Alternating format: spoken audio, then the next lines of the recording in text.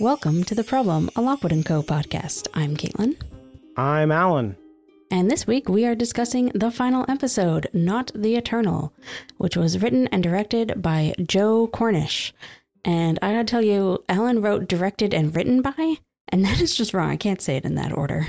Oh, yeah. I think that's because this is how I've been listing. I've been listing the director first. And so in my laziness, I was like, Right. well, I've written out directed, so I'll just Yes, gotcha. erase the rest. It was wrong, so I had to flip them. I agree. It's a good call. You can tell that like Joe Cornish, like I said in the first episode, that he was like, if it's, I'm like the writer and director of these episodes and that's it. Yeah. And like, I'm not the boss man.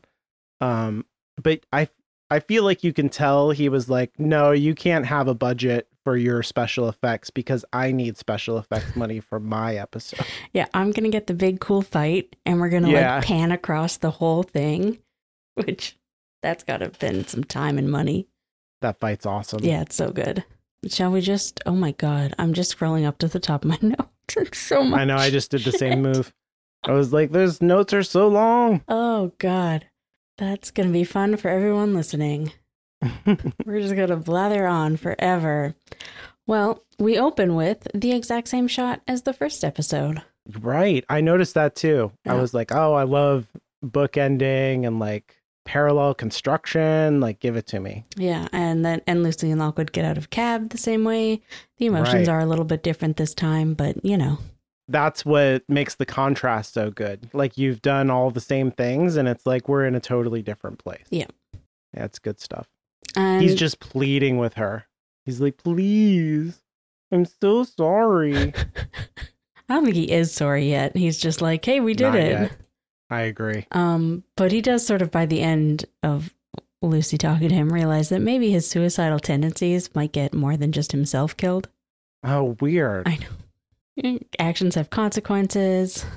Other people exist. Bad choices, no therapy affects other people. Who knew? Yeah, Lucy specifically says, like, this doesn't feel like winning. Yeah. It reframes it a little bit for him. Oh, and I will say, just as soon as the episode starts almost, we get our very last song of the season, which is Homesick by The Cure.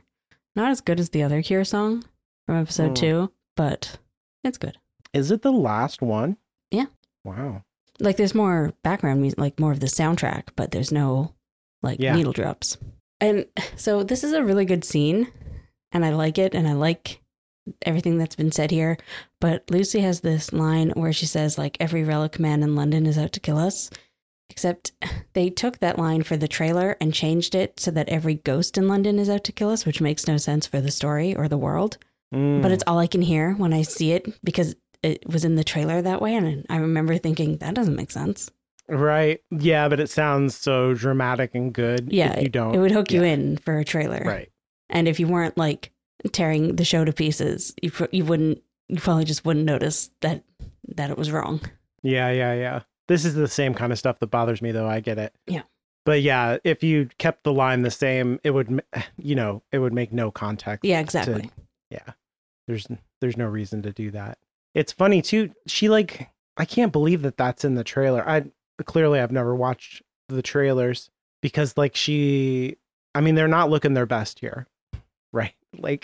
And that's part of the point of the whole thing. They're river drowned. So I like that about this scene though. They're kind of at the bottom. Yeah. For their relationship, for where they are at with each other. The important thing to me here was on a thematic level, how Lucy lays out to Lockwood, all the ways, kind of like you said, his suicidal tendencies, all of his desires around the bet have poisoned everything that they're trying to build together, which is an important idea in this episode. Yes. It's also, I don't know, I think there's a lot in this episode that sort of plays with children versus adults, as the whole series does. Mm-hmm. And I think, the bet was one of his more childish moments. Yeah.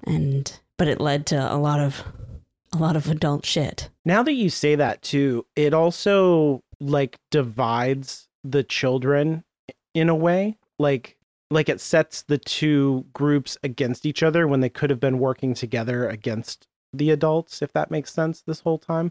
Yes, but that makes sense to me because I feel like children never really put that together. Right. That they're stronger together against the adults. I think of this specifically in regards to siblings that that are always telling on each other when really the best thing to do for themselves is to team up and always lie to their parents. Yeah, which is exactly where this episode kind of ends. Yeah, exactly. Trust me, my kids figured that one out a long time ago. Not to be cops on each other. It doesn't help that I was like, listen, here's how cops work. Here's what a narc is. This is the worst thing you can do. Then they're like, oh, you're the cop. And I was like, no, not me. Not me. Them. So then we go into the house. And I actually like these next sort of scenes with just, the Cure song playing and them getting sort of a reset button. Because it's nice to just have a moment to pause and think about things. Because as we said in the last episode, there was no pausing. That episode was go, go, go.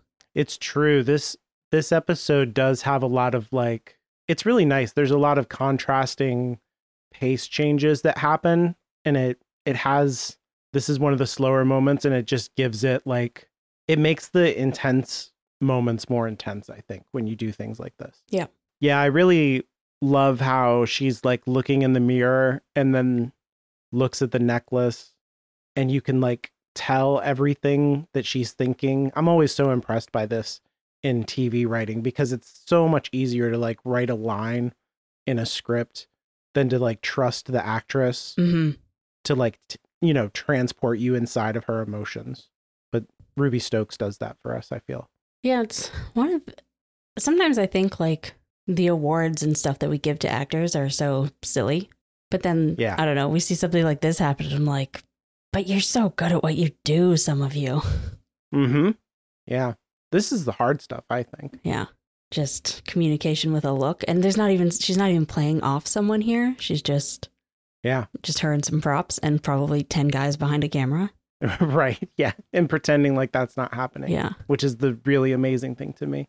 This scene also has with her in the mirror has a little bit more context to it because later in the episode, when I was rewatching it, she talks about oh, I hate looking in the mirror because there's a stupid girl in there. Yep.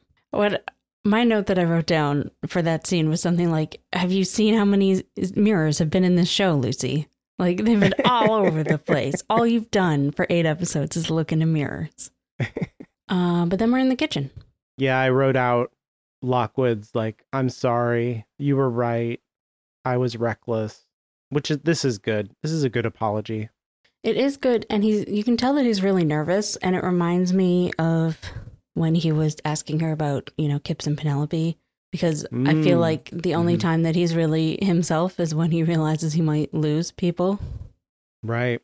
And that, he doesn't actually he wants them to care that if he dies, which is different than what he said last episode, that he doesn't want people to care if he dies. Mm-hmm. So it is good.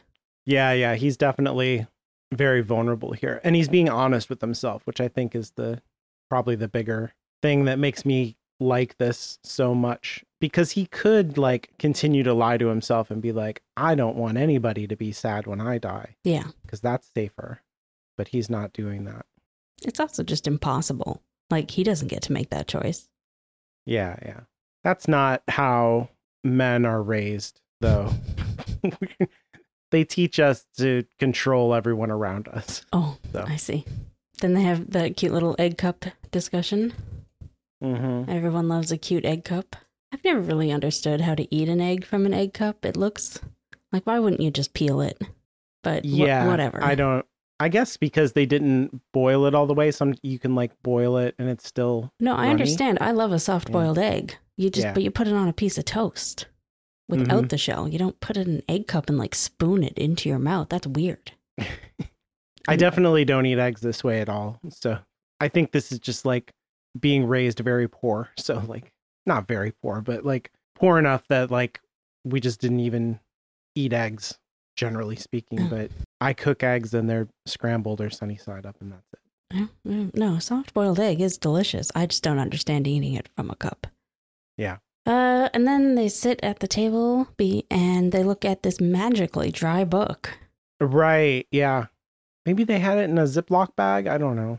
Maybe I don't think so. Lockwood took a hairdryer to it after his own shower.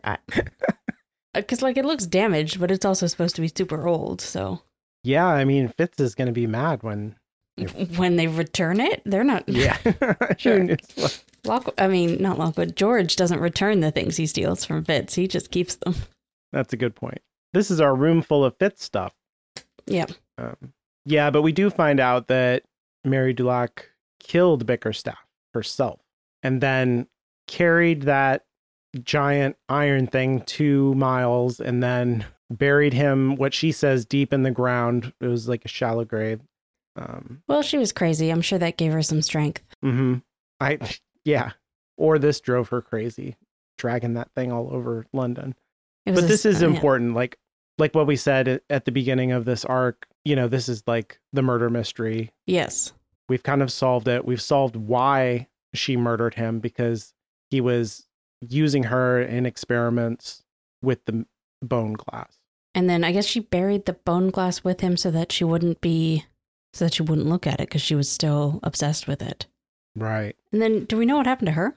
Well, she's gone for 10 years, right? And that was before this. Mm-hmm. She disappeared for 10 years. Or was this after this? Well, she killed him and then, I don't know. Yeah, I was confused on that point, honestly, that did she kill him and bury him and then pop back up 10 years later? Or did she disappear for 10 years and then kill him at the end of it? And then kill him. Mm-hmm. Yeah, I wasn't sure about that. But in either case, she kind of loses her mind. Like the effect of the bone glass long term on her is she just can't handle it. She deteriorates over time. Yeah, but we don't know, like, did she live the rest of her life? Obviously you live the rest of your life, but you know what I'm saying? Like, yeah. Was she an old age person? Did she kill herself? Yeah, my sense from it and from the book was that the bone glass just made her lose her sanity. And so like the end of her life was her just kind of like being the victim of eldritch horror. She's just like gibbering and senile before her time. Well, that's fun. Yeah. I do think the mystery of her having shot Bickerstaff is a little less important in the show than in the book when everybody thinks he was eaten by rats. Yeah. The main thing that's important here is about the experiment with the bone glass and her being a victim of it. Yes. And that we understand how all that works before we get to it later. And then it's not a mirror, it was a window. Right. Yeah. That's also a key point. A window to where? Do you know? I think Lucy asks that. Do you have a guess? They keep saying the eternal, like, which to me feels like a capitalized fantasy word. Right. Yeah. But then we find out later, or according to Skull, it's not. So. But no, what I'm saying is, do you think it does show something? I think it does, but I'm working off of book knowledge. That you don't. No, have. I don't at all. Well, but because I read the whole thing symbolically, so this is like what I do. So like, I think it operates kind of like what a mirror does for us, or like a psychological screen. We just all we're seeing is ourselves, and so I'll talk a lot more about that later. Though. Okay. Okay. Gotcha. Yeah. I like when they push everything back on the thinking cloth. You very clearly see a note that says Lucy and I are going to Sheen Road tonight, which is another episode 1 call out. Oh, I didn't notice that at all. That's cool. Yeah. I love all the swirls and stuff. And yeah, that's a great reveal. It's really good. Yeah.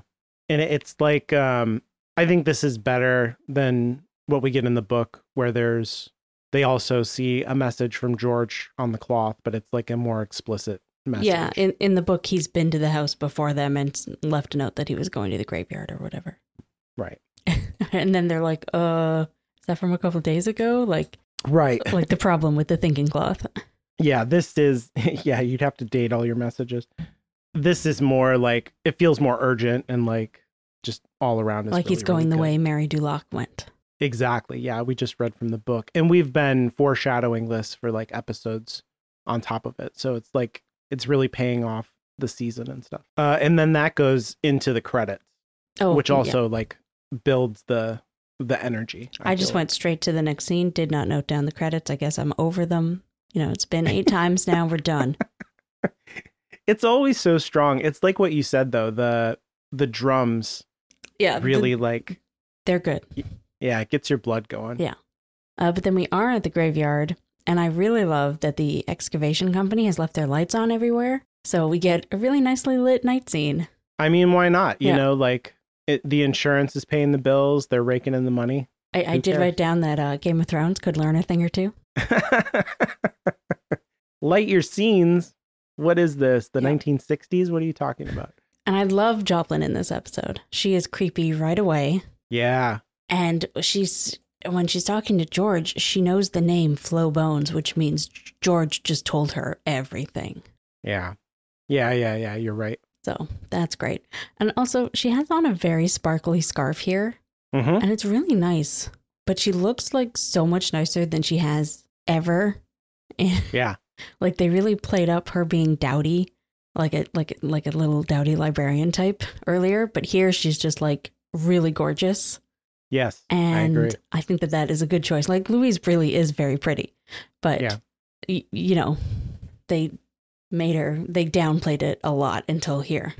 Mm-hmm. Yeah, and I think it's working on contrast. Like I said before, that she looks even better because of how she didn't look before. Yeah, and then her look is also playing against her like whole vibe, where you're like, oh, something is very wrong if you're watching this for the first time.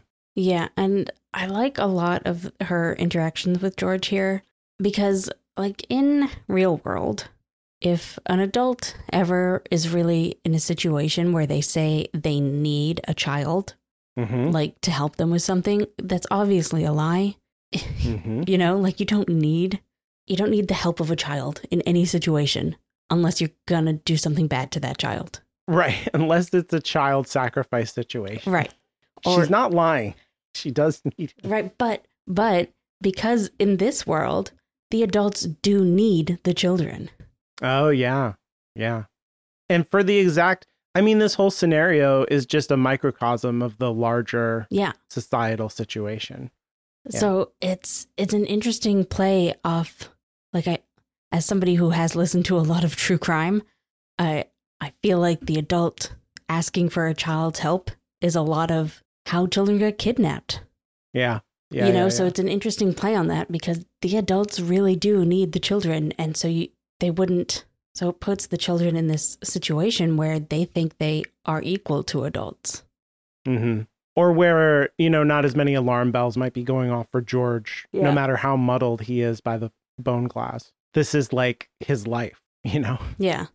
But I think before Joplin, we've seen that George is one of the more adjusted of the agents that we see because he's had a good childhood and a happy family as far as we know, right? Yeah, absolutely. I feel like that the world building puts them on equal footing with adults makes his manipulation here make a lot more sense. Yeah, and I think the whole season has been building also to put George in this position where, from the first interview with Lucy, he's like, I feel like there's anxiety coming off of George of like, wait a minute, it's the two of us. It's you and me are buddies and brothers. And just the progression of that the whole way has been feeling like I'm left out, and how he felt in his own family, even though they're loving and good, he feels like the outcast. He feels like the one that doesn't fit in. Yeah. And so he does fit in with Joplin, and she does treat him like a peer, and he doesn't understand that like all of that stuff that he wants deep down is like making him vulnerable to manipulation. Yeah. And there's so many moments between the two of them where they like get really close, and it's very similar to some of the things that we've seen between Lucy and Lockwood. Yes. And it's and like Kipps is there, he's following them. Right, he's in the background. There's the way that Elise Brealey plays those moments when they're really, really close. I love the look in her eyes where she does not have any of that like longing or I love you kind of looks. Her eyes are like very steely. Yes. But all of her body language is like saying something else. And it's just like, oh, it's so like chilling and wrong and awesome. Yeah. So like it's great. There's also a moment here that I think is like centered around her actual deep desire where she says we'll learn everything, and I feel like that's really important too. I do also think that plays on George's deep desire too. Yeah. Which, makes them feel connected. Yeah, there's just so much going on in this like one small conversation that they have, but it's like in all of their conversations, so it's good. Yeah, the show is like, as much as I was like, Joe Cornish does his own thing, like this episode is so hooked into everything that came before it in a great way. Yes. This is why I think it's strange that he said, you know, he doesn't consider himself a showrunner, or that there wasn't a showrunner, because there is such a really good through line throughout the whole season. Mm-hmm. It's strange to me that there wasn't somebody. I would be very interested to have seen how that happened in the writer's room, you know? Yeah, I don't know. Yeah. I know that in that particular interview, what he was really talking about was like more of like directing and stuff, that he was kind of like giving advice to other potential directors. He's like, I haven't directed much stuff. Like I've only done a few projects, but he was like, you go to your cinematographer and you're like, I want it to look like this and like this. He's like, don't be a dick and be like, I'm a total expert and I know everything about this and I'm going to tell you, the cinematographer, how to do it, because like it takes you as a director years to go through the entire process of doing the project, and in that same time that cinematographer has done like 8 or 9 projects, all with different looks. Like they know how to do everything, and all you have to do is like talk to them and be like, this is what I'm thinking, and they're going to be able to like facilitate your vision. So like don't think that you're like a god. Don't be a micromanager. Yeah. And he approached the show like that, to be like, here's the vision, but like do your thing and be awesome as like that's cool. Writers and directors. All right. So then we're back on Portland Row and for a Skull interrogation. Yeah. This is so good. Yeah. I love Skull. I do love that they got in a line where the Skull says, too busy playing the happy couple, because Skull teasing Lucy about Lockwood is an ongoing, like, we're going to get 3 more books of that, you know? There's so much editing that Lucy does. It's very like psychologically telling. Yep. It's really, really good. But he squeals on the whole Joplin situation. I also love that like Skull is very evasive in the way that he gives information. He's like, oh, he has a whole nother thing going on, but I'm not going to tell you exactly what it is. Yeah, he just says George found a new friend. Mm-hmm. And then they sort of put it together. They're like, George doesn't have friends. What is he talking about? Poor George. I mean, they don't really have friends outside of the group either. So it's true. And then Skull says he wants to see his master again. So they put together that means they got to go to the graveyard where Bickerstaff is. Mm-hmm. And then we see them kind of preparing, but supplies are low and the odds are against them.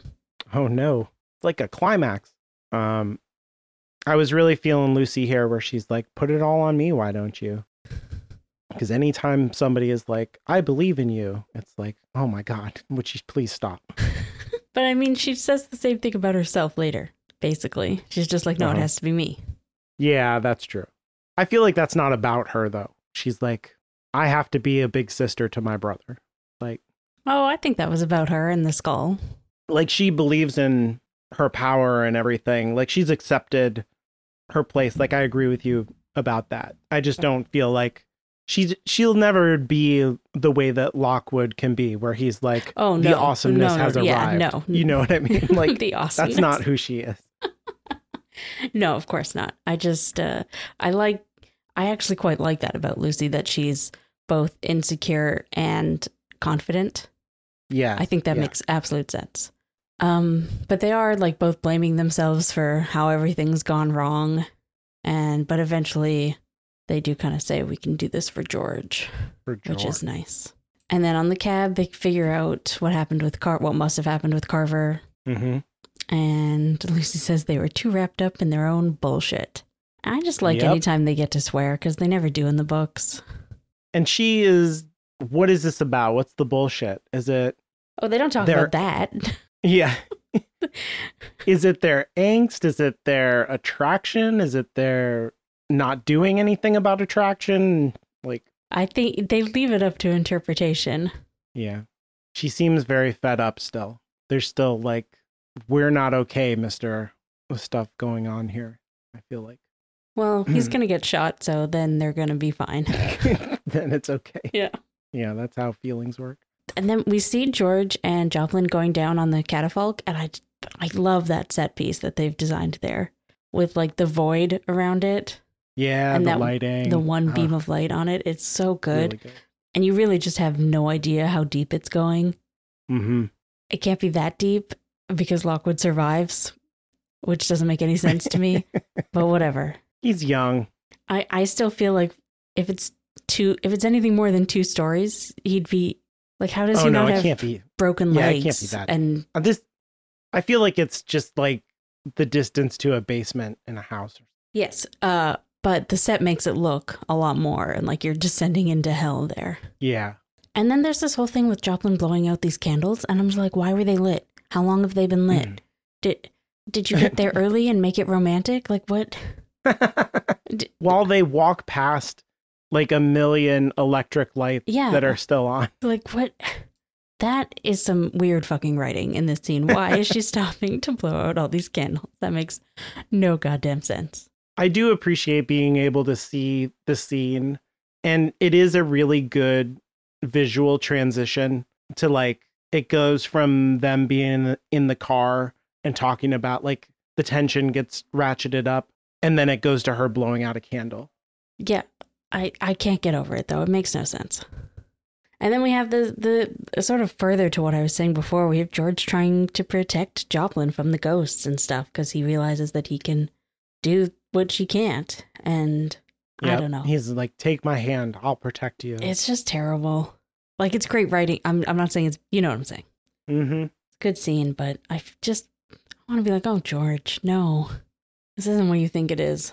You got to do this. You have to be exploited by an adult to grow up to be it. No, you don't. You don't actually. You don't have to go through a toxic relationship to get to a good relationship. Not true. Most people do seem to think so, though.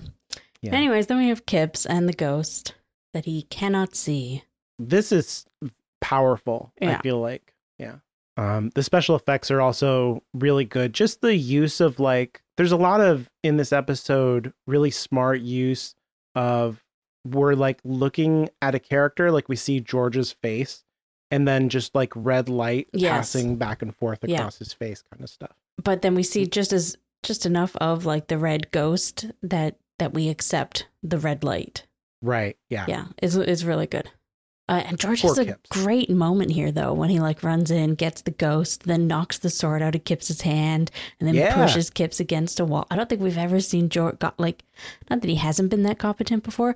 We just never get a chance to see it because he's always with Lockwood. Yeah, he does great. He does so good. That's good stuff. Kills the shit out of that ghost. I don't even. What do you think this ghost? It doesn't seem like a category 2 to me. It just seems like a wraith that was like messing with him. Yeah, that's the impression I got too. And then George realizes Kipps is losing his talent. And Kipps points out that George is going to face some serious fucking consequences for what he's doing right now. Mm-hmm. But then Joplin comes on the scene with a knife. So all that is, never mind. Right. And we find out there's handcuffs that she brought to this whole thing. I am not going to make a joke. I know. It's so there. I was like, when I was watching it, I was like, candles and handcuffs. I guess I am making the joke. A romantic evening in the catacombs. Ugh. Like, gross. Thing is really God. bad. No, let's move on. Joplin has a knife that matches the one that was in Carver's back. So George is starting to maybe catch on. He puts this together later. Yeah. Yeah. But he's very alarmed. There's, she puts the sack over Kipps's head, and he's like, "Ooh, what a real romantic evening." Yeah, it's blindfold, and she's like, "Well, I thought this exact scenario would happen, so I was prepared." Yep. And he just kind of goes along with it. I think he's so stunned that he still wants to trust her, but his alarms are going off for George. Yeah, I'm gonna go ahead and blame the mirror for that one, because I feel like normal George, he'd have been out by now, you know? Yeah. And she justifies this by being like, everyone wants what we have. So like, of She's course, so people creepy are going there. Yes. Ugh. I think she really believes that when she says it, because she's also captured by the mirror. Yeah, definitely. She believes that everyone wants the mirror, but we know the show doesn't really go into it, but we know from the book that she was a bad person before this. Like, she was the inside person on Relics going missing on all the Sweet Dreams jobs. Mm-hmm. Like, and that she regularly employed Carver. Yes. To go in and steal them and then get them from him. Yeah. As a proxy. I was wondering though, like when I was reading the book, do you think that that's true of this Joplin, or was glimpsing the bone glass like it changed her character? No, I think so. I think it was her, because even before the bone glass, she was she was getting on George's good side. She made sure to be the one who was there with them when the other dude said, no, it's just you guys going in. She wanted to see what was in there. Oh, good point. Yeah. So yeah, I think that's true of Show Joplin too, that she was, and like she had the knives. I think in the book, they do talk about, like, we know more about those two knives. Yeah, they were stolen. Yeah. So I'm going to go with yes. I think you're right. I think that's true. And then we're back with Lucy and Lockwood and Skull. They're in the graveyard. This, I feel like everything that they say as they're walking up there is like understated comedy gold. This is really good stuff. I do love I'd Never Be That Polite to You. Right. Yeah. That's great. This is funny. Like our Twitter feed is very schizophrenic. Because both of us post on it, and people are like, how can I tell which one of you is talking? This is why I made a tweet about who was who. I know, that's our pinned tweet, is the Rosetta Stone to our feed. Yeah. And so like, I just thought about that, was like, he was like, could you use a different voice when it's Skull? And she's like, absolutely not. I'm not doing that. I love everything about these next couple minutes. I feel like we're back in that whole fun adventure show. Yeah. And not deep introspective, humanity is ruined. Yeah. And can only be saved by other people's connections and stuff, you know? Yep. This is definitely fun. Yeah. There's fun, cool stuff that happens in the graveyard. Where else? Where else? Skull does say that neither of them could resist the mirror. And this is where eventually Lucy says that, can't stand mirrors. There's always that stupid girl looking back at me. Such a teenage girl thing to say. Yeah. And it's also like, this is the end of the first season, but it's not the end of like, there's more growing, there's more like learning. Yeah. There's more becoming to be had. We can't just like finish these characters. Yeah, like we were saying in the cab that Lucy was still kind of upset with Lockwood, and then I made that joke about how he gets shot, so they just never talk about it, which is perfect because they save it. Yeah, exactly. You don't want to like wrap it all up. Yeah. And this is where she makes Lockwood promise to be just the right amount of reckless. Yeah, the reckless stuff comes in for the first time here. I wrote down restless. Jeez. Just the right amount of restless. You get some sleep, but sorry. And then we have the first of two really good like thesis statements for the show, where Lockwood says, "Let's draw our swords and kick in the door like we're cool and we know what we're doing." Yeah. And Lucy just says, "Okay," and I love that line. Because it's just so them. It's so like, it's such a kids show thing to say and do. Mm-hmm. But it's a lot of fun. Yeah, it's just great. I love it so much. It's like the talk that he had with George in the second episode where he's like, nobody is normal. Yeah. Nobody is really under control. It's all an act. And this is part of how Lockwood copes with the world. Yep. Love it. And that it's so anticlimactic. Yeah. Like they kick it in, they go in, they're like, okay, well, Bickerstaff's gone. This door is locked. Oh, I wrote down they have like round 2 of their detecting in the chapel again. In the same space. Yeah. That's true. And it does the same thing that happens in the space too, because the Kipps team shows up. Yep. While they're in there. I really like the detail here. The Kipps team looks so cool with their rapiers drawn, how like Kat is left-handed so that they can stand shoulder to shoulder. Well, maybe she's not left-handed, but she can fight left-handed. That way, like that just feels like a fighting thing where you'd be able to fight back to back like they practiced as a squad kind of thing. And I love Kat being in charge. I want to see that actress in more things. She's great. Yeah, she's good. And I hope, and I'm sad that Kat is such a small character because I really enjoy her. Yeah, she does great in this episode. She gets a lot more screen time than she's had the whole rest of the show. Yeah, and she's very in charge. Yeah. Because Kipps isn't there, so I guess she's deputy. Mm-hmm. Yeah, she has lieutenant energy for sure. Yeah. And then Winkman and his goons show up. This is really good because we're coming on the, you know, we talked about that same scene, and I do think that it's in the same space with Kipps's team there for a reason, because we're trying to like reclaim that energy of we are competing against each other, not cooperating. And now we've like completed the arc on that motion where we're going to need to work together because look at what's coming to get us. Yes, I think they do it a little too much here. I only say that just because in book 3, they have to work together again. And there was a little bit of pushback on that in the book. And I feel like after this, why would there be any pushback on it? But like, it's not that important. It's just me being a stickler. We'll have to see how they do it in season 2. Hopefully. Which is definitely coming.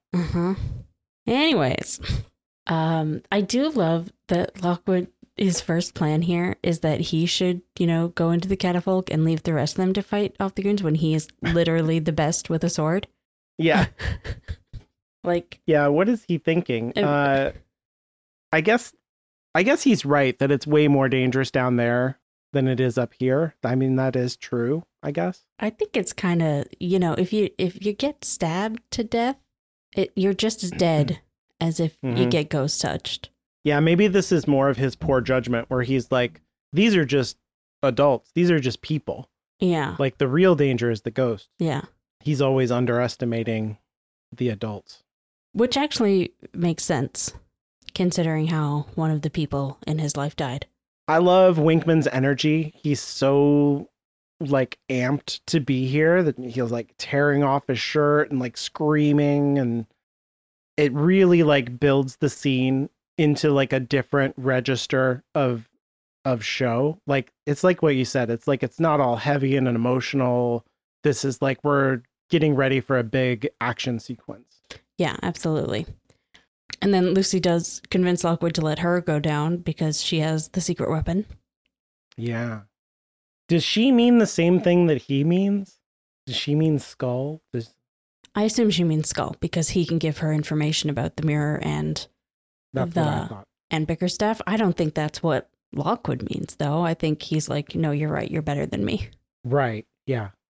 And it's what he says to Kat, too. Yes. In the very like, I'm an action star in an action movie kind of quip that he did. Like, I'm super cool. Oh, yeah. Where she's like, what's the secret weapon? And he's like, she is. And then like, you know, draws his sword and turns around and is like, now we fight. And I'm cool.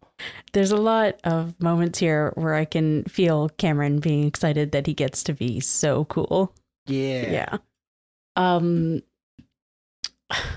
And Lockwood gets a bit of a speech here, which ends in like what I think is the second thesis for the show that they give us, where he says, this will be a walk in the park. And Kat says, this isn't a park, it's a graveyard. He says, then let's bury them. Let's bury them. Oh, that's good. Once again, he's like an action star in an action movie. I'm cool. Yeah. He's got the good comebacks and stuff.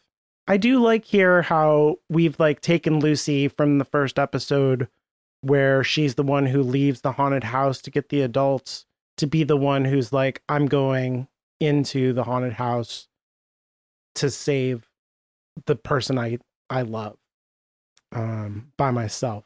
I mean, she kind of does that when she goes back because she has no other choice to save Nori. But like, this feels like it's a leveled up, more capable version of the whole thing to me. Yes, I agree. I don't really have anything to add. Then we get awesome sword fighting. My favorite person in this is the lady with the gauntlets. Yeah. I do love that everyone in this fight, they gave them like these different types of handheld weapons so that when Golden Blade turns up later with a gun, it really is a shock. Yeah. Like even these like crazy weird villains, they don't have guns. But so when he pulls a gun later, it's really like, oh, that's not fair. Right. Yeah, it feels like world breaking almost. Yes. Is this like a Britishism? Because they like, I mean, like you're Canadian and I'm American, and it's like I have, 10,000 guns in my house, like any good American does. Like, do they just not, in England, they just don't have a lot of guns? I feel like. I certainly most countries don't have as many guns as as America. I do not know what gun laws are like, what the criminal, I don't know. It could also just be that with the ghosts and everything, that sort of industry never really took off in England. It's not as useful. Yeah. Right. So all of the weaponry industry has gone into ghost fighting and not into people fighting. So I watched this episode with my oldest daughter, and she actually brought that up in this scene where she's like, why don't the bad guys shoot them with guns? I don't understand. And I was explaining that to her about the ghost, and she's like, well, why don't they shoot the ghosts with guns? And I was like, well, I don't think it would work. Like, when you see them fight the ghosts, they really have to like touch a lot of metal, and that little tiny piece of metal just wouldn't do the job. So like, it's just not viable.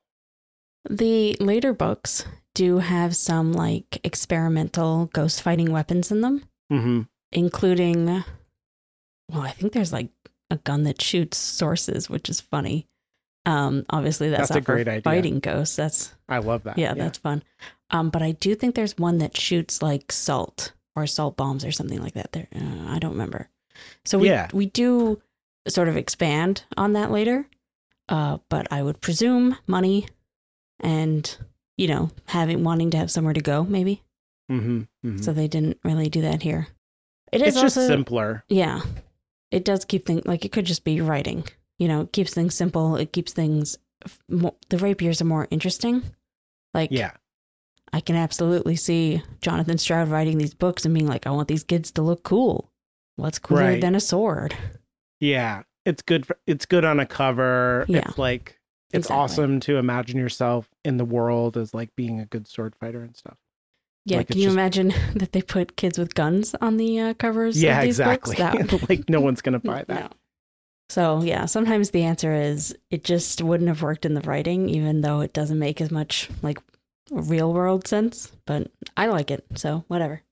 I love it so much. And the fight, the like hand-to-hand fighting stuff is so cool to watch, and all the camera work and the choreography. It's like, it's so much fun.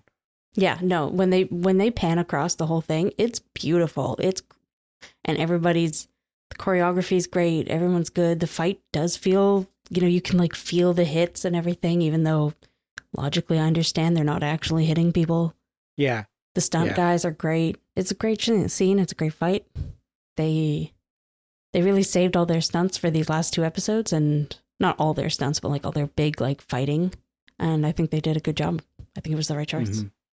We get, as the fight kicks off, we get what feels like one of the iconic shots to me in the show of Lucy going down the catafalque and getting to the bottom. Yep. Like it kind of bounces in a really satisfying way. And she turns around and like the skull is on her back, blowing through the backpack and stuff. And I was like, oh, this is the books. Like, like the energy of it. It feels like it could be on the cover of the books. Yeah. Yeah. I was like, oh, it's so good.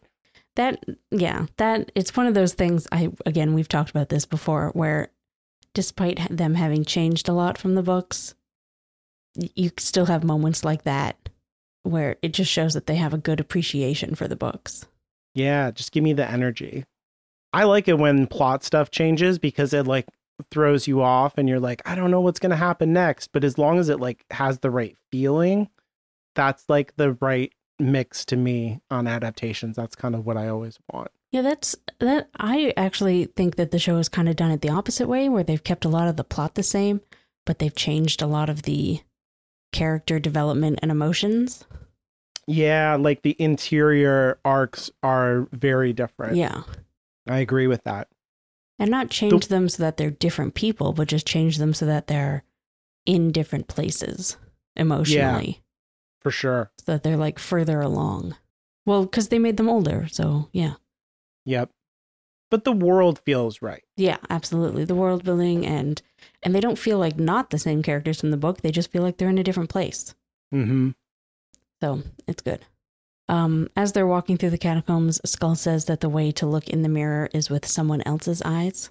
Yeah. And so Lucy realizes what the plan is with George and quite possibly makes her own little plan there. Yeah, that's a good point. This is like foreshadowing, but it's also putting a puzzle piece in place. Yeah. That's really good.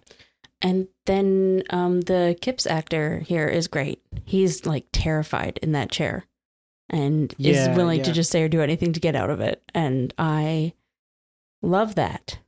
Poor Kipps.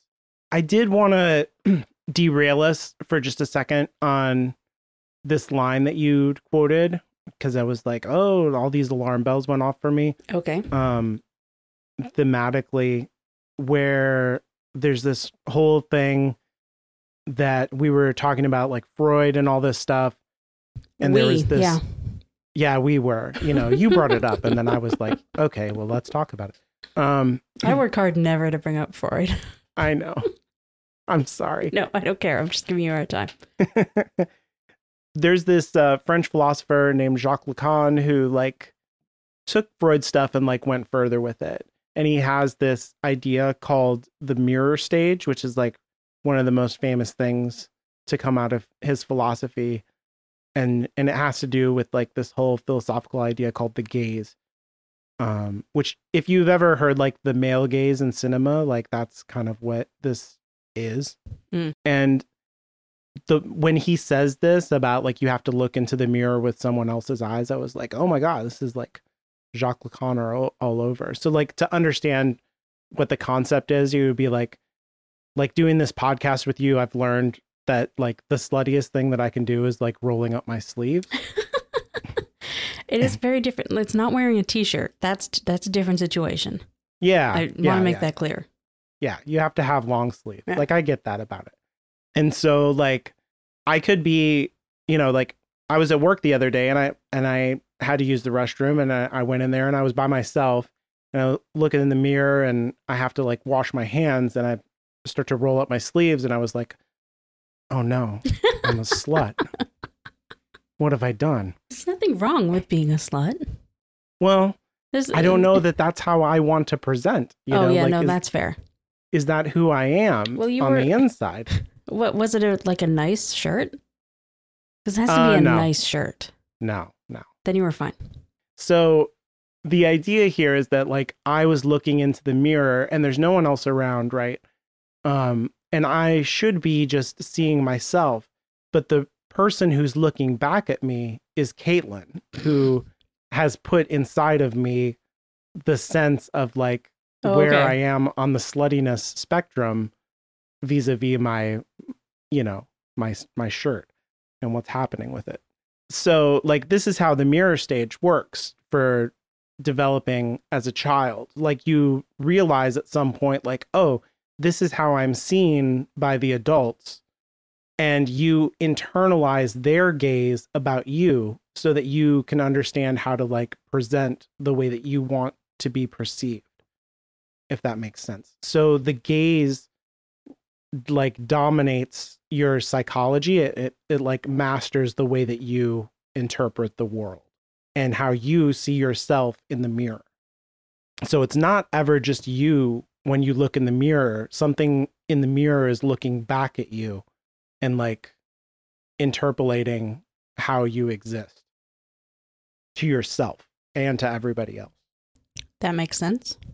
And so like so that's like an important idea to lay out here.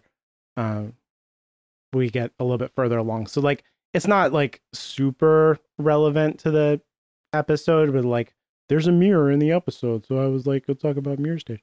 But it does like lay out an important concept that we'll get to in a little bit. So we'll go back to Kip's like sniveling. Yeah, and mirrors have been important since episode 2, which was before this story arc.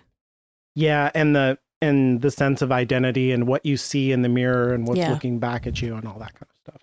Which so it's definitely a part of the show. Although I don't think that like Joe Cornish or anything is like, I'm going to bring Jacques Lacan to the masses. Like, no. I don't think that's a thing. But it's fun to overanalyze everything. That's why we do podcasts, right? We want to. Yeah. But also, I just think even just having the visual of the mirrors in that first story arc kind of brings the two story arcs together in a way that they weren't. For sure. Yeah. So I think it's smart. It's so smart. And it's also really cool cinematography wise. Yeah, well. Absolutely. It's funny, like, this is like a total aside. So I was like rereading a lot of this stuff so that I don't fuck it up in this while we're talking about it and like say things that aren't true or mislead people. And I'm not an expert at all. I just like am self-taught. I'm like an autodidact, like autistic person. So like I just learned this shit on my own. But there was a funny thing funny to me, where Lacan is talking about all this and he's like, it's as if a person would sit in a room and look in a mirror, but there's another mirror in the mirror where they can see their face. And I was like, that's the shot in the show. Oh my God. What is that was George at Joplin's place. Oh my God. I mean, but like, I do think I've got to be the only person to have that reaction to that talk, I think. I do think it's fair to have, for a lot of creatives do get into philosophy and then whether consciously or subconsciously bring it into their art. Yeah. So I think it's fair to think that maybe that was on purpose or like it was inspired by, but maybe not. Yeah, subconsciously. Yeah. Yeah, I don't know. But I was like, oh my God, that was the thing in the show. Who knows though? It's fun. So back to the show though, George is still lying to himself or still trying to like understand how Joplin can be a good person despite everything that's happening. Oh my God. He's victim blaming. He's like, you're tied up because of these are your choices that you made, Kip's. Yeah. Like George. Probably doesn't help that they hate Kip's, but yeah. I know. But still, it's like, this isn't George. It feels like he's really like trying to protect his whole identity at this point of like, I haven't made a terrible mistake. You made a terrible mistake. And Bickerstaff is there behind chains. So that's normal. Yeah. She brought a ghost to watch. And Joplin is once again really into providing proper lighting. Thank God. This scene really needs it. At this point, I wrote down, and this might have been the first time that it occurred to me. I was like, oh, Joplin needs a child sacrifice. I see. Why does everything we podcast about is like, and child sacrifice at this point? Oh, that's true. Well, that's kind of the world. Mm-hmm. Yeah. She says this great line, or I'm not going to quote the whole thing, but she starts out and she says, we live in our minds. And then at the end, she like continues to talk. She says, this will make us feel everything. And I was like, oh, we're back to the first episode where you're dead inside. You don't feel anything. Like there's something in this world about adulthood and like losing your feelings and the way that, like Kip's is losing his talent. Yeah. Interesting. Although, I mean, he has that great line later where he says, all that's left is terror, which is a feeling. It's not a great one, but. But that's like what her mom says to her, right? She's like, everyone's scared all the time. Yeah. And that's interesting from Joplin's point of view because she never had the talent. So she's always just had the terror. She's always like had this envy for these feelings. Interesting. She does also point out that Bickerstaff, even though he was very ahead of his time, didn't know about it only being young people. Mm-hmm. So that's why she's got the one who just lost his talents tied up. Whoops. Oopsies. Which Kip's is very eager to admit. Yeah, he's like, wait a minute. Actually, George should do this, not me. Which I don't like identifying with Kip's, but yeah, that'd be me. Yeah, I choose life. Get me out of here. Well, at this point, George is not really his ally, so I feel like it's justified. Yeah. Oh no, absolutely. Like, yeah. I absolutely yes, this is the choice to make to live. Yeah. And at this point, when she's gonna let Kipps go, this is when George really puts it together because he sees the knife. Yeah. And is able to identify it. And then when he's like freaking out about it, there's this really excellent but creepy embrace that she has of him, and like puts her hand into his hair and like, but then brings the knife up along his body to his neck. And it's like, whoa. I like that they did take her relationship with George as far as they did, because it's blah. Oh, it's great. But in that bad way. In a terrible way. Yeah. I love this stuff though. I was like, like that's I want big feelings. I don't want to be like, did they mean, don't be wishy-washy, like really go for it. I think. Yeah. Don't be coy about the adult manipulating the child through every means open to her. Anyways, now we're back to the fight. And I think actually this is where the pan across the chapel and the fight is, but whatever. It's gorgeous. We've talked about it. And then, or maybe it's not. I don't know. Whatever. They start taking the grown-ups out in this part of the fight. Because there is very conveniently just like open graves and coffins lying around. Well, they stopped excavations in the middle of things. So I don't know. I feel like they set it up. I didn't even notice it until this time, when I'm trying to notice everything. But it does seem like a weird thing because in one of them, you can see bones. Yeah, I know. It's like, and like, I guess if you buried people here in a pine box, it would rot by this point. So, I guess. But I'm not saying that the bones wouldn't be there. I'm saying that in this world, they would not just leave bones exposed. Yeah. Yeah, there would be silver nets on stuff. Yeah. But it is convenient for, oh, hey, there's sources everywhere. Let's use those to get rid of the bad guys. And it's fun. It's it's very cool. And then at one point here, Kat saves Bobby, and it's great. I love Kat, like I've said. Yeah, she's like a total hero because she also saves Lockwood. Yes. At this point. And then the Fitz team kind of retreats to the top of a mausoleum. I'm just reading my note here, and I think what I meant to write was the Fitz team learns how a Lockwood plan works. Which is like suicide. Yeah. But what I wrote was Fitz T learns how a Lockwood plan works. So that's good. But yeah, they're like, you guys stay here and I'll let the ghosts loose and goodbye. Like, this is the plan. Yeah, it's kind of implied that because they're on top, the ghosts won't get them up there. Yeah, ghosts can't fly. Yeah. They can't. They're not known for floating. But I do like the scene of when Lockwood bursts open the presumably iron gate on the mausoleum, and then the green like fog starts leaking out. Oh, it's super cool. Yeah, that's a good scene. And then he's like, I'm sure one of these huts has a phone, so I'll call Deepak. You guys stay here. The ghosts will get the goons, and I'll save my friends. Oh, and Kipps. And Kipps, yeah. That line is, yeah. And he delivers it perfectly. Perfectly, yeah. And Kipps. I love it.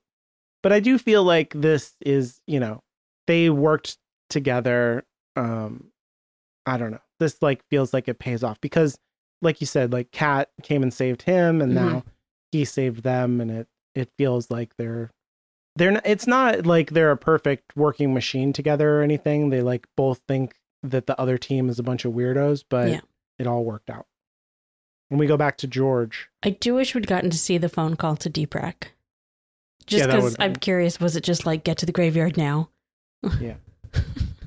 Where he's like, you could imagine he like calls in, he's like, this is Quill Kipps. Yeah. I need an extraction. We're all gonna die. I thought I could do this, but I can't. Anthony Lockwood saved us. Send the trucks right away. Yes, sorry, but then we're back in the catacombs with Lucy sneaking up on George and Joplin. Yeah, poor George. He like completely breaks down. We get all the vulnerability inside of him comes oozing out. Yeah, it's kind of sad to hear George like let his insecurities out, because since the beginning he's been the one, or like most especially at the beginning, he was the one who didn't seem to have any insecurities. He always seemed he knew what he was and what he was good at and who he was. But these last couple episodes have really put him through the ringer. Sometimes when you look in a mirror, you see yourself. It's unfortunate, but he, you know, like his greatest desire is to be loved and included and to be part of the family. And he just absolutely does not feel that he's part of any family. He didn't feel like he was a part of his own family. He doesn't feel like he's there with Lucy and Lockwood. It's the third wheel. And when he's saying that, he doesn't know that they've come to save him. Right. As far as he knows, they're asleep. Yeah. They're looking at Hurons with Flowbones without him. But Lucy's there to witness everything. Joplin has a good line. There's another scene here, actually, where it's the whole thing of like looking at someone's face with the light going across it. And just their reaction is like really paying off the special effects that is there for like 2 or 3 frames. Right. It's just such a good use of money. Because what we really care about is like how Lucy feels about it, and not like, oh my God, look at this awesome ghost, you know? Yes, because Bickerstaff has arisen, as the the skull master says. is arisen. Yeah. So dramatic. I know, I love it. And then Joplin catches Lucy. She gets such a good little evil person line where she's like, you're the listener, but you didn't hear me coming. Oh, yeah, that is good. And Lucy is like both trying to, you know, stay alive and convince Joplin, but also trying to reassure George. And I get it, but like, it can wait. You know, save your lives first. No, George, you're the best of us. Yeah. And meanwhile, Joplin is like rolling her eyes and being like, I'm up to evil. Could we get back on schedule, please? I mean, she does have a very good, important line about, you know, how she left her family and Lockwood lost all of his because they are the family now. Yeah. Yeah, I wrote down here, she left her mother, but she came to this death trap for him. Yeah. Oh, God, fuck that lady, hey? We haven't said that in a couple episodes. Yeah, she's the worst. But then Lucy convinces Joplin that it has to be her that looks in the mirror because she is the most powerful talent since Marissa Fitz and can talk to type 3s. This is another, like, you're talking about integrating the episodes across books and like having a bigger story. Mm-hmm. And like this really feels like a payoff for everything that came before to me, because like, you know, she's learned about her abilities and we did just like touch back on her mother and needing a family and wanting to care about people who care about her and all of this stuff. And it's like, it feeds into this choice of like, I'm the only one who can save him because of all of this stuff. Whereas in the book, George is the one who looks into the glass. Yeah. And so this is a big change. I get that they wanted to have a big, awesome looking climactic moment here, and it makes sense. And especially like Lucy's the main character. So that makes sense. But I do love that in the book, it's just George being smarter. Mm-hmm. Mm-hmm. So, yeah, he gets to be a hero in a really big way. Yeah. It kind of sucks that they took that from him. But I can also see where that it just wouldn't work as well on TV. Yeah. Yeah. And they do give George, like, he gets to break the mirror. Oh, yeah. He is the one who saves her. So they didn't. Yeah. It's just a shame. So yeah, then Joplin has Lucy set up to look in the mirror, but Lucy forces Skull to, which is a huge departure from the books. Yeah. Yeah. Well, before we do that, we actually jump back to Lockwood, though. Oh, yes, we do. Yeah, because the pirate is hiding in the chapel. Yes, because Lockwood is coming to save her. Apparently, I wrote down nothing about that, even though I definitely watched that scene. I did. Apparently, I was just watching. I just did no notes. It's your favorite person. So you had nothing to say. You know, to be fair, he's talking so like not quietly, but he's not putting on the pretentiousness here. So the rage isn't there for me. Yeah. I could see that. This has, to me, like big Raiders of the Lost Ark energy. It's like, I feel like this is the first reference to Raiders in this episode, where there's like that scene in Raiders where the guy shows up to kill Indiana Jones and he has like a sword and he's like, oh, and then he just pulls out a gun and shoots the guy. And that's what happens to Lockwood here. I do like that they didn't have him pull the gun and then pause and have a long talk. No, he just pulls the gun and shoots. It's really shocking. It's very effective. It's good. But before that, of course, Golden Blade does say that he is not with Fitz. He's something else, and that Lockwood has no idea what's going on. Right. And then he mentions that Lockwood is insignificant, just like his parents. And you're like, what? And then Lockwood gets shot and falls down the hole, but it's fine. He lives somehow. I like this because it's an inversion of what just happened with all the adults out there. Yeah. And how that was like, oh, he's so cool. He kicked him into the grave and it like took them. And then it happens to him and you're like, no. Or that's how I am. I was like kneeling in front of my television with my hands out like, no, Lockwood, as if I hadn't watched this before. Yeah, I honestly don't even remember what happened to him here in the book. Because you're not with him. You're in Lucy's point of view. They do tell you though, he jumps down into the hole. He jumps. Okay. Yeah. Because he's like, my legs are all messed up. Like I think I hurt myself when I jumped into the hole. That makes sense then. But Lucy also had no doubt. She's like, he's going to jump down the hole. Like he'll be here any second. That's very foreshadowing for the next book. So then we're back to Mirror and... right, to the skull. Yeah. But then, even though it's the skull that's looking in the mirror, and he says something about people being trapped. It's a trap. Or not people. He says they're trapped. And then Lucy interprets that as saying it's a trap. I don't know. Yeah, maybe I should have turned on the subtitles because I wrote down it's a trap.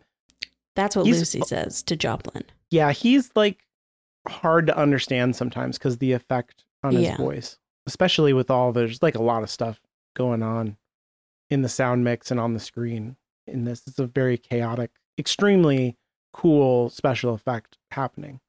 Let's just say that maybe it's very important that he said they're trapped. They're trapped. Yeah. Okay. If the show's going for what I think it's going for.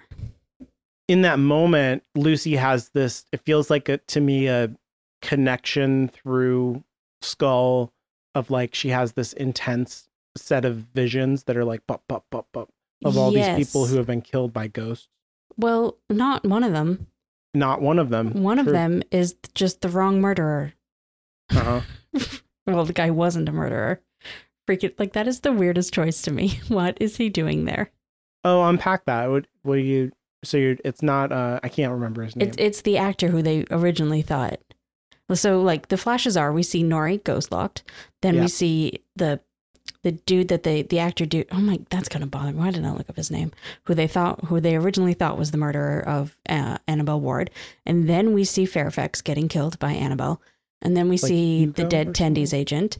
And then we see Lockwood looking frosty. Right.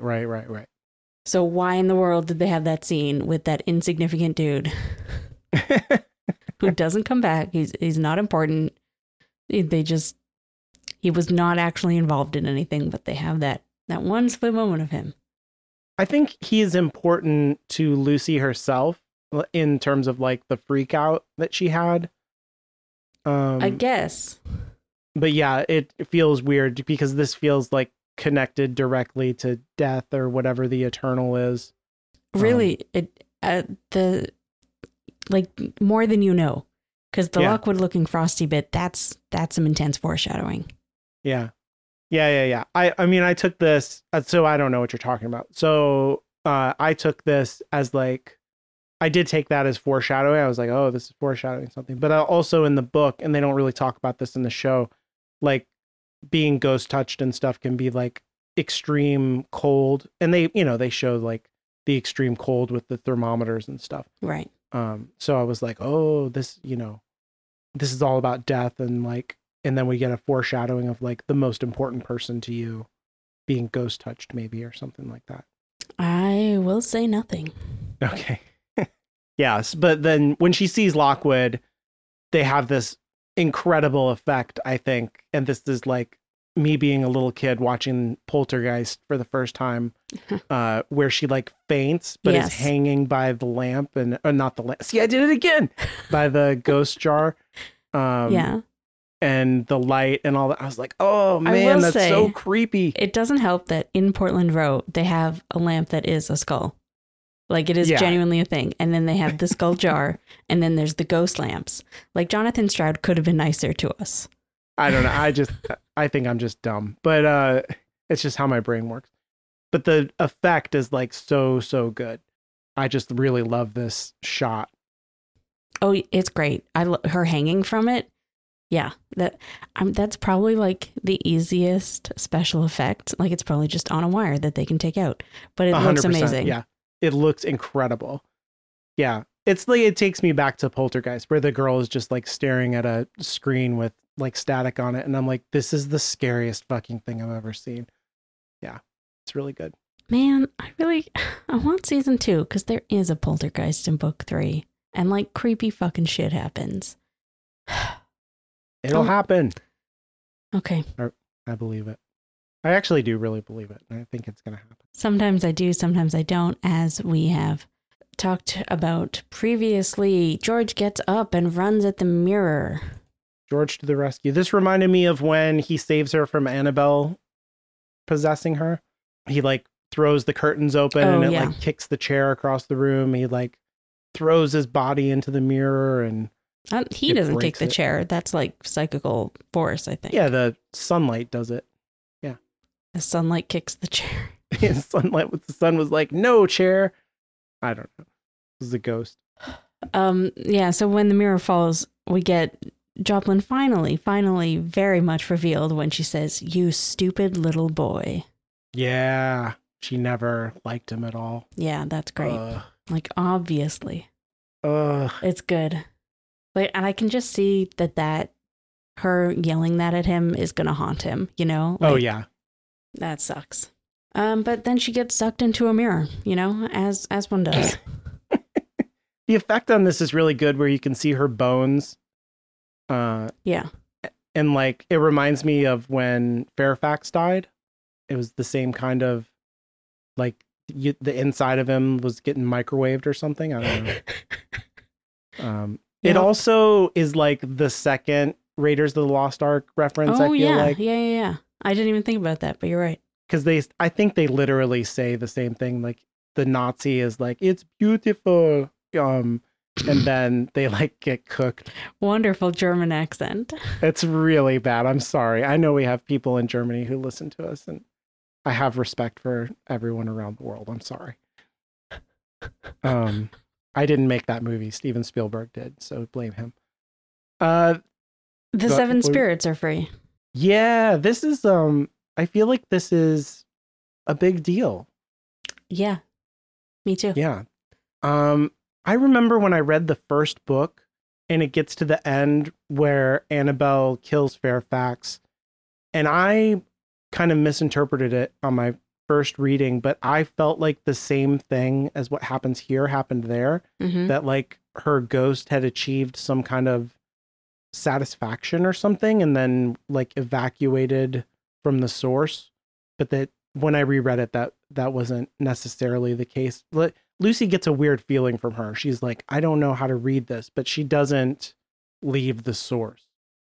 But she is like, something has changed about her where she's not angry and murderous anymore. Mm-hmm. And I don't know. I feel like with both of these artifacts or sources or whatever, that something is being said here about what can happen in the world. No, I think that's good. I think that's some foreshadowing. Yeah. I think that's great. This is the second place where I wanted to derail us into boring philosophy, and kind of iterate on what I said about the gaze. About the what? The gaze that looks back at you from the mirror. Okay, so not the gaze, not gay like people. The gay agenda. Yeah, not that would be much funnier. That would be a much more interesting philosophy. Let's talk about how really Joplin was gay, and that's why she no, and that's not a reading at all. No, that I think that a little bit of what's happening here is like Lacan's whole idea about, like, we talked about Freud with the death drive and with his idea of like how pleasure works, that you encounter some kind of desire and then you satisfy that desire and it goes away, and that's what pleasure is. Lacan really like takes that to a different level with like how it encounters the mirror effect in the gaze. I can't hear anything other than the GAYS. The gay people. I'm so sorry. I've ruined it. Lacan is so worried about gay people. I don't know what his problem is. Probably. I can't remember if he cares about gay people. He probably didn't like them. But okay, so the way that works is like I'm looking in the mirror and I have anxiety about like, am I a slut? Am I not a slut? Do I want to be perceived as a slut? And so that like informs the entire way that I interact with myself in the world, right? Like it's captured me in my perception of rolling up my sleeves. So that's the same thing that happens to all of us, except instead of rolling up sleeves, it's capitalism, right? Like we're born into this system. It tells you, it's kind of like what you were talking about with Flo Bones and how it's like, oh, you're homeless. That's because you're lazy. That's because you have no talent. You have no drive. You have, that's what capitalism tells us when it's captured us in the mirror, how to understand other people and ourselves and our value and what we should care about, what we should desire, which is the really big thing for Lacan. So like and I don't need to explain to people what capitalism is. Like we all live in this hell world. So the way that like Joplin is consumed, and this is what really made me think of all this stuff, is like the way that capitalism itself like operates, right? Like it's gonna use up resources and just make stuff out of it forever until there's no resources left, and then like the market collapses, right? And then there's nothing left, and she just like gets used up completely here and like turns into she just like explodes into nothingness. It seems to me like she atomizes or something. I saw that as her getting sucked in, but oh, interesting. Yeah, there was like an explosion outward. I don't know. That's like I saw like I could see her spirit getting sucked in, I guess, but her body just seemed to burn up. I don't know. So Lacan has this idea when it comes to desire that he calls it the objet A, which is just like the letter A, object A. You think that you want something. So like Joplin like wants to know everything, right? Right. And so like that's what the mirror is about for her.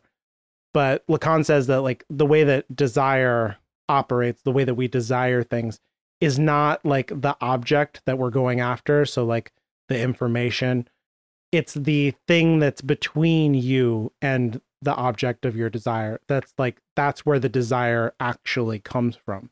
So like a really good example of this that I'm just going to straight up steal from a American philosopher named Todd McGowan is like, he talks about Christmas presents being wrapped in paper, and like the wrapping paper is the objet A, and like you're excited to open the present, and like whatever is inside of the present could never be as good as like how you're feeling when you're unwrapping. You're like, oh my God, what is it? It could be anything. This is amazing. And then like you open it and you're like, do you have the receipt for, could I take this back maybe? Or like whatever your favorite food is, you're like smelling it. The smell would be the objet A. So like you smell the thing and you're like, oh my God, that smells amazing. Like I can't wait to eat this thing. But like the eating of it and the achieving satisfaction of your hunger, makes the hunger go away. You go back to, this is the pleasure principle. You go back to like not feeling anything again. And so the actual smelling of it is like better and more interesting and good than, like, it's more pleasurable than the actual eating of it and being satisfied is the idea here. And that whole thing around getting more and more and more excited is wrapped up in the objet, whatever it is. And that is also the death drive that we talked about with Lockwood before, where you're getting more and more excited and you're never getting satisfied. That's how you destroy yourself. And that's exactly what happens in this scene. The mirror is the objet for her. It's the thing that stands between her and the thing that she wants. And she's like gazing into the mirror, and it just like annihilates her in the death drive way. And there's all these other philosophers who come after Lacan who take the objet and they're like, oh, what this death drive desire thing that sits at the core of our psychology, what it is on a societal level, like not on a personal level, is capitalism. Like, we don't just like understand ourselves through the ideology of capitalism and like look in the mirror and judge ourselves by capitalism. It's also like spiraling us into annihilation through capitalizing on our desires. Like, that's what all of advertising is, right? Is like to put the thing in front of you and be like, look at all these connected, happy, emotionally, like they're having a party. And that's because they're using our toilet paper, you know, like, or whatever the dumb thing is that they're trying to sell you.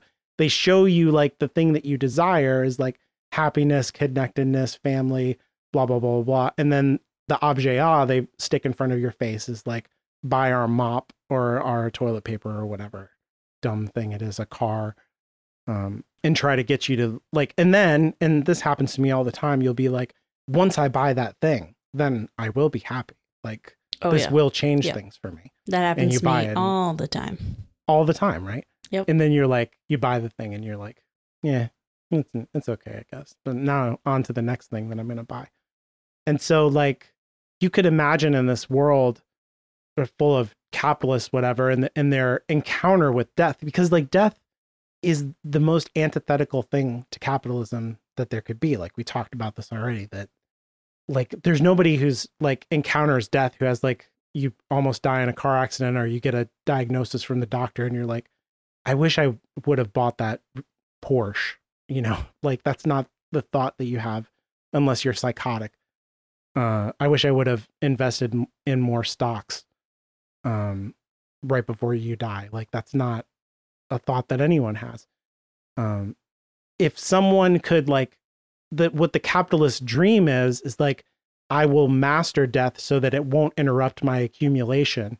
This would be like the psychotic thought, and be like, then I would never die. But of course, like what I'm saying in this entire system, it's a spiral to annihilation. So even if you did have a capitalist who didn't die, who like transcended death, all they would do through their capitalist accumulation is destroy everything anyway. And like destroy the world. It would still be like, they would still destroy themselves and ruin the thing that they want via their desire. And so like what happens to Joplin is the inevitable thing that will happen to any capitalist who's like captured in the mirror of desire via capitalism. It's basically like, this is all the symbolic stuff that I saw in this moment because of Lacan's philosophy. So I was like, oh man, I have to like do my nerd out thing that I was always doing, Measures of Truth here, because it's like too chewy. That's what podcasts are for, nerding out. Yeah. I know nothing about philosophy, so I sadly can't say anything, but that was interesting.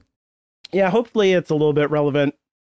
Like I said, I don't, whatever the world is, but I feel like this is about death and capitalism. I feel like story. If we wanted to, and I'm not saying this is a good idea, but most of my ideas are not great. It would be interesting to have you read books 3 and 4 and 5 if you want. That's not important. And then revisit some of these things. Oh yeah. Yeah, it's just the feeling that I get from this. So I have no idea, like, if I'm even on the right track at all. But it's just, yeah, what I see. I would be I do fully intend to read all the books. Yeah. I don't think the book did this, but I do think the show decided to use the mirror, or one might say the window, as a big foreshadowing moment. Oh, for sure. Yeah, you can really feel how weighted this is with the Uber story. I think in the book, and the book really put me on this trail of desire, because that's what they say that the mirror does. It says that it will show you your greatest desire, whatever it is. And it's like different for every person. And it like captures you in that way. And I was like, oh, it's the objet. Oh, that's what it is. Yeah. But that isn't like what happens. It's the consequence of looking in the mirror is the same in the book as it is in the show. Exactly. Yeah. And when we say that George looks in it, but he doesn't look in it. So like, there's this very funny thing of like, I lost my glasses, so I wasn't really looking in it. That's how they beat Joplin in the book. Right. But it's good because he's smarter than Joplin is what happens. Yeah. I like that part. It's just funny, the method that he uses. I don't know. He's like, I'm a nearsighted nerd, and therefore I won. Like, I like how that it's works. great. And yeah, it's a good moment. So Biggerstaff, it's free. Yeah, he looks very cool. Coming out. Although I find this whole scene a little bit clunky. I wonder what you think. It felt like when I used to watch old anime from like the late 80s, where the characters were constantly expositing everything that they're experiencing. Oh, you think anime stopped doing that? Right. I feel like they got a little bit better in some anime about that, but they're like, I can't catch up to him. Oh, he punched me in the kidney. It's like, they're like, I can't move. And I understand why they're doing this, but like, I don't know. It feels clunky. It does feel clunky. Yeah. But I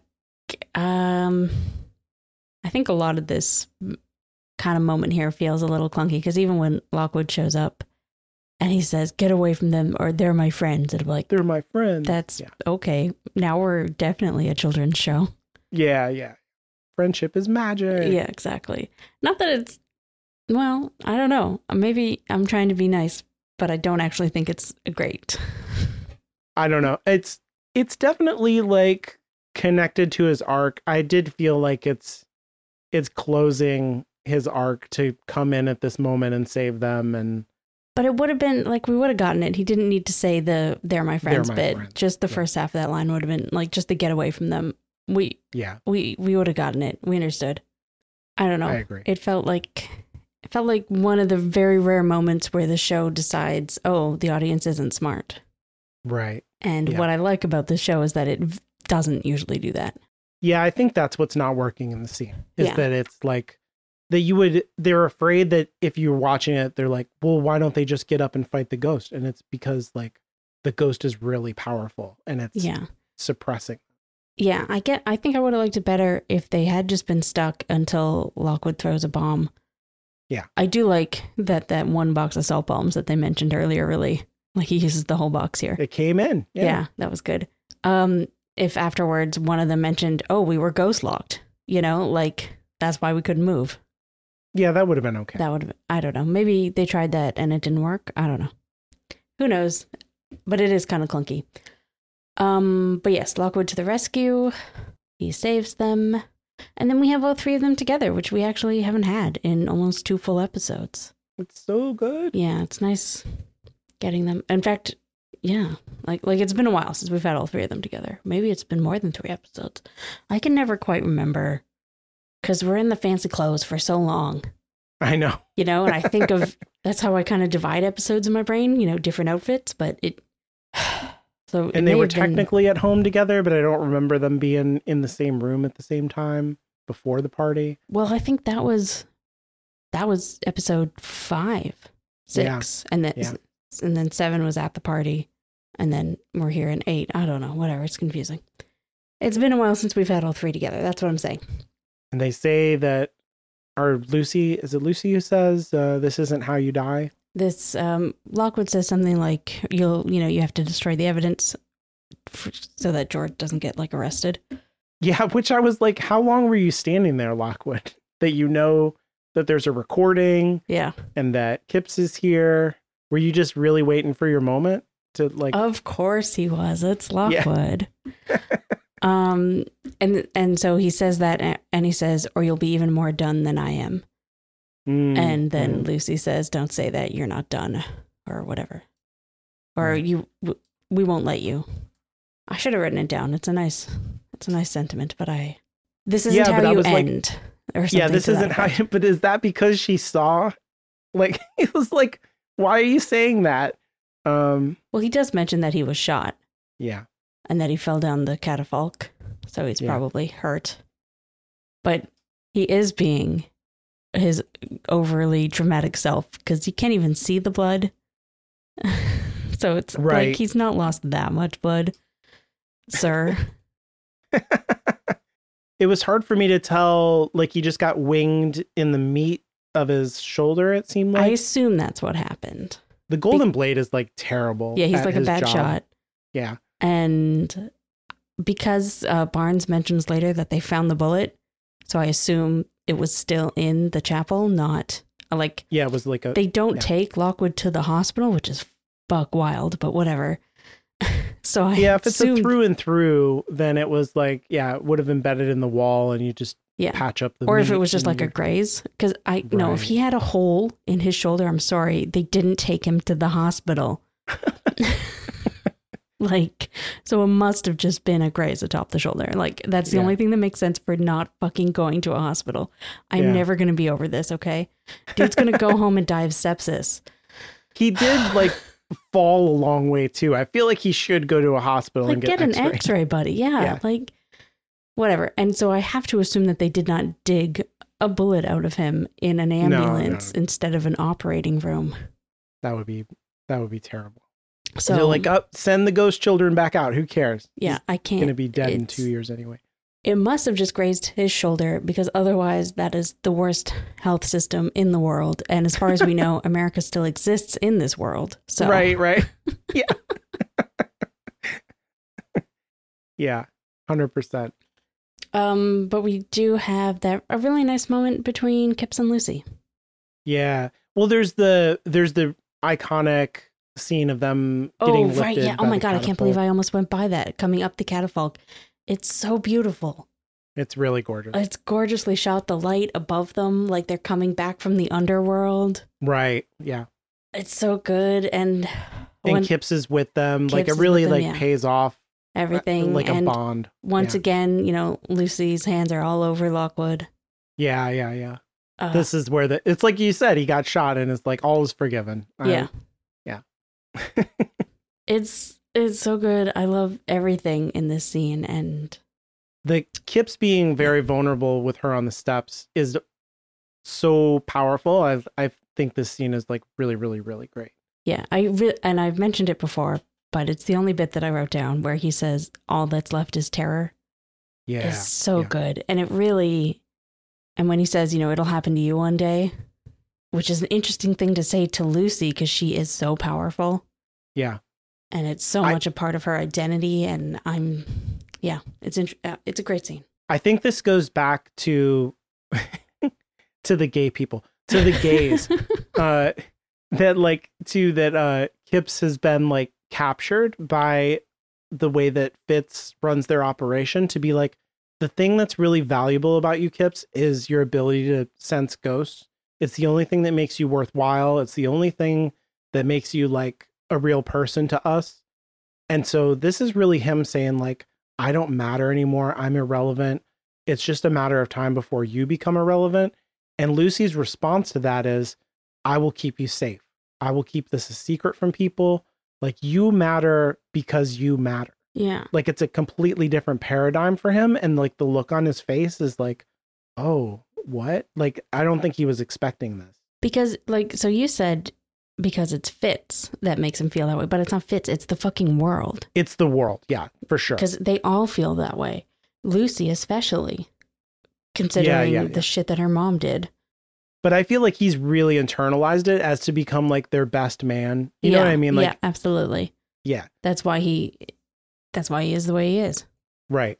And this is like, I feel like to him, this is a whole new way to see the world that he hasn't ever really even thought of. Yeah. And she just does it in a very simple action of like, hey, you matter because of you. Like just being you is enough.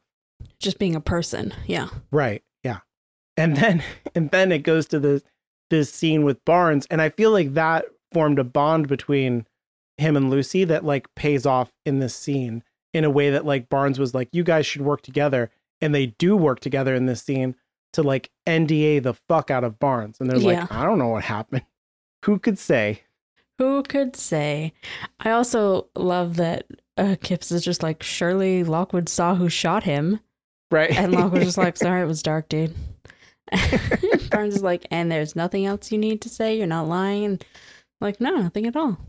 Why would I do that? Barnes has a look. I love Barnes here. He's great. Yeah. I love him reaping what he sowed. That he's like, I just want you and Kipps to work together. And they totally do. Yeah, like we said, the siblings have found that working together makes them more powerful against the adults. Yeah. Although I also love Barnes's, trust me, this is happy. This is happy. Such a good... like it's a good way of pointing out that he's only had the one facial expression this whole season. Right. But like on purpose. And it also is like, it makes light of the whole thing that they've been doing the whole time of like, grown-ups don't have feelings. Yeah. They don't have emotions. And then we get the bet outcome, which I think shows a lot of growth on both sides. Yeah. And this is like right out of the book too. Yes. It plays out the same way. I'll let you off the hook. Kipps's response when he shakes his hand is like really, really good. You're 30% of a good guy. Yeah. And then he also calls him Lockwood. He doesn't call him Tony. Yeah, that's good. And this is where I all caps wrote down, I cannot believe he's not going to the hospital. The thing that I wrote down here is like, as the three of them walk away, where is Skull? Yep. He's not here. But he's definitely at Portland Row later. Yeah. So it's like, did they leave him in the base? Where is he? They go get Nobody him has later. the backpack? I didn't even notice. That's interesting. Anyway, yeah. I think it's just a mistake. No Skull. Or maybe they were like, it looks better without him. Whatever. Hand wave. Oh yeah, I think it's the right choice. Yeah. I never noticed it before. It was like just really watching closely for the podcast. And then we get the Golden Blade reporting in. Yeah, GB and Penelope. I called him GB in all of my notes, and I've been remembering to translate that as Golden Blade, but I didn't this time. That's a great scene. I like that they're not going to let us think that Penelope is a good person, maybe. Yeah, and it really like sets up, I feel like, for season 2 that like there's a bigger evil out there. And it was like, if you hadn't read the books and are just watching for the first time, I feel like this is a little bit of a mask off reveal. Yeah. Even though they had been in the library together, there was like antagonism between them. And you could have read that as like he has something over on her, but now you see that like she's the Emperor and this dude is Darth Vader. Yeah, like, especially since he did say in the chapel beforehand that he's not with Fitz.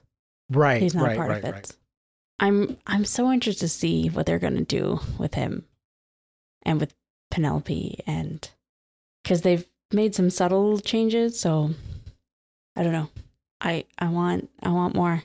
He's going to become a good guy and join the team. I have my doubts on that one. Could you imagine? They wouldn't ever have an adult join the team. I know. Like Kipps aside. But I do also like her line when she says that, she just wanted it out of the public domain, because that does make it a little bit like, why? What do you want? What is going on with you? Like, obviously I know the answer to those questions, but I like how they did that. Yeah. Because you could interpret that as maybe being she had good intentions but just hired a bad guy. Good point. Yeah. There's enough ambiguity there, but there's like the feeling of it is definitely sinister. Yeah. Oh yeah. Yeah, absolutely. Like, I don't think anybody, even if you haven't read the books, I don't think you're going to think that, but it's an interesting conversation. And then we have Lucy recording another tape for Nori. Oh, the lighting in this that was what I wrote down too. Yeah, the lighting is so good. It's beautiful and just homey and cozy, and I love it. And it really feels like, okay, everybody's back home. Yep. And it does the thing that you said in the second episode when she's recording, where we get like good voiceover throughout this whole thing, and it feels like the book in Lucy's voice and everything. Yeah, I like that. I almost kind of wish, like, I don't think it would have worked to do more of it, but I kind of wish we had more of it. Yeah. Just to get that bit of Lucy. I don't know. It feels very book energy, which is like such a smart thing to end with. Yes. For fans of the series. And then when we're down in the kitchen, they're putting like a clean thinking cloth down. Yeah. Like there's no writing on it yet. And I like that too. Yeah. It's a reset. More gorgeous light pouring in. Yeah. And they're a family eating a meal together. Yeah. It's like, oh man. And they're like working together in the kitchen, even though it's kind of crowded. They don't like crowd each other. Like that's something you get from having done it a million times. It's a great scene. Very cozy. Yeah. Still good. I love too that there's a contrast with the other Nori tape where she's really changed her tune about George. Yes. And Lockwood. Yeah, absolutely. And Skull is there, but he's been mute ever since the mirror. This like really changed him. Yes. So I've mentioned before that like in the books, Skull has like a prophecy that he gives, and they cut that out of the show. But I do think when he comes back, he's going to say it. Which makes sense for what they've, how I think that they're using the mirror for foreshadowing. Cool. I like that. That's what I would do with him. Yeah. With that. I felt like it was, like he looked, it was like all my symbolism and philosophy. It was like when you look directly into the objet, when you understand that like where your desire for the present comes from the wrapping paper, it like changes your relationship to it. And you're like, oh, presents are a lie. It's all, you know what I mean? It's like, it's all a lie. And so he's like, what's even the point of talking to people anymore? Who cares? I mean, I don't think Skull's that deep. He wouldn't talk to them just to fucking mess with them. That's true. That's true. He just loves to be mean. He and Lockwood love to be dramatic. Yeah. Lockwood has that line where he looks at Lucy real soft and says, "It's incredibly rare. Both of you are." I know. Like I rolled my eyes. It's a good line though. Yeah. And then he says no more secrets, and he tells them about Golden Blade having shot him. This is good. He's letting people in. Yeah. He's like telling the truth. This is evolution. And that Golden Blade mentioned his parents, and that there's a weird thing going on there. And then he's like, and also I'm going to show you what's in the room. And then he doesn't because it fades to black. And the show got canceled. Darkness. So Lockwood lied to us. Yeah, there's nothing in the room. It's a bottomless pit. I like that they cut out, because at the end of book 2, he actually says what the room is. He does tell them. Right. It's smart to not do it, though. Yeah, it is. I mean, when they thought they would get more. They'll get more. They'll figure it out. I believe in them. I hope so. I want it, but I don't want to want it. But I want it, you know? I don't want to hope. I don't want to be disappointed. Right before we started the podcast, they tweeted a bunch of stuff. Yeah, but that was, I know. It feels, you know who's tweeting really gets me is fucking Georgina Strouds. She is the one who's like, oh, look at this thing we're looking at. And look at this location. It absolutely could be a set from season 2. Like there are bloody footprints all over those stairs. And then she's like, oh, look, some more. Just if only there were some actors here. Yeah. Like what the... I hate the teasing, and I hate having hope without assurances. It's okay. It's okay to hope. You can get what you want. You can achieve satisfaction. The mirror is not a lie. You can live. You can look into it. Look into the mirror. All right, let's do most punk rock. For me, I felt like it was the whole Lucy plan of like, I'm gonna stick Skull up here. I'm gonna take George's place. Oh. She came in with the big secret weapon to save the day. Yours is nice and like a really nice thing to say. Mine is, let's draw our swords like we know what we're doing. And kick the door in. Really cool. And they kick the door in. That's such a good moment. Yeah.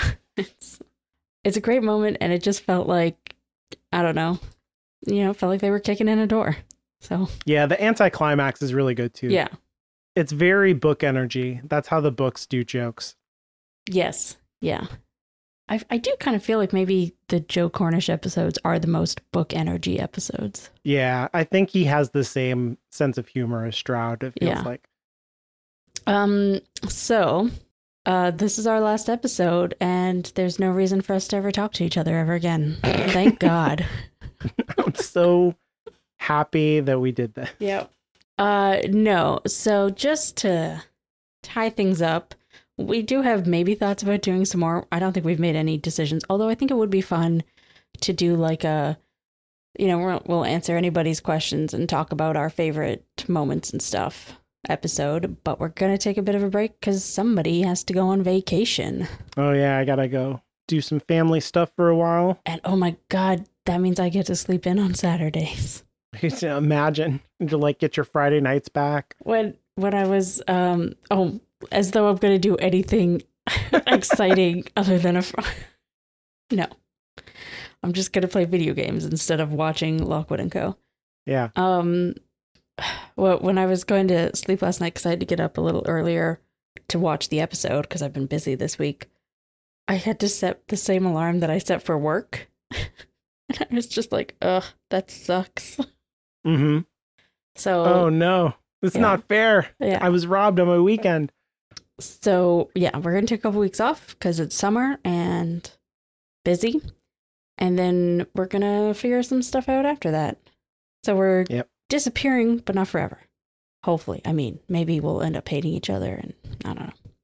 Oh, yeah. I mean, I would hope that for you, that you become free. Yeah, keep an eye on the feed. Keep an eye on the Twitter. Yeah. But you're welcome to follow the show on Twitter at Lockwood Podcast, where we are pretty active and stupid. So that's, it's fun. You can follow me on Twitter at Inferior Caitlin.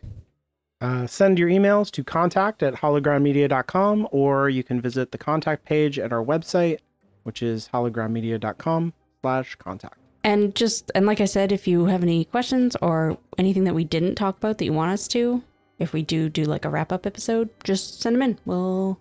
Yeah, that would help to make the episode worth doing. I mean, I can think about things to talk about, but like, if there is anything particular, please let us know.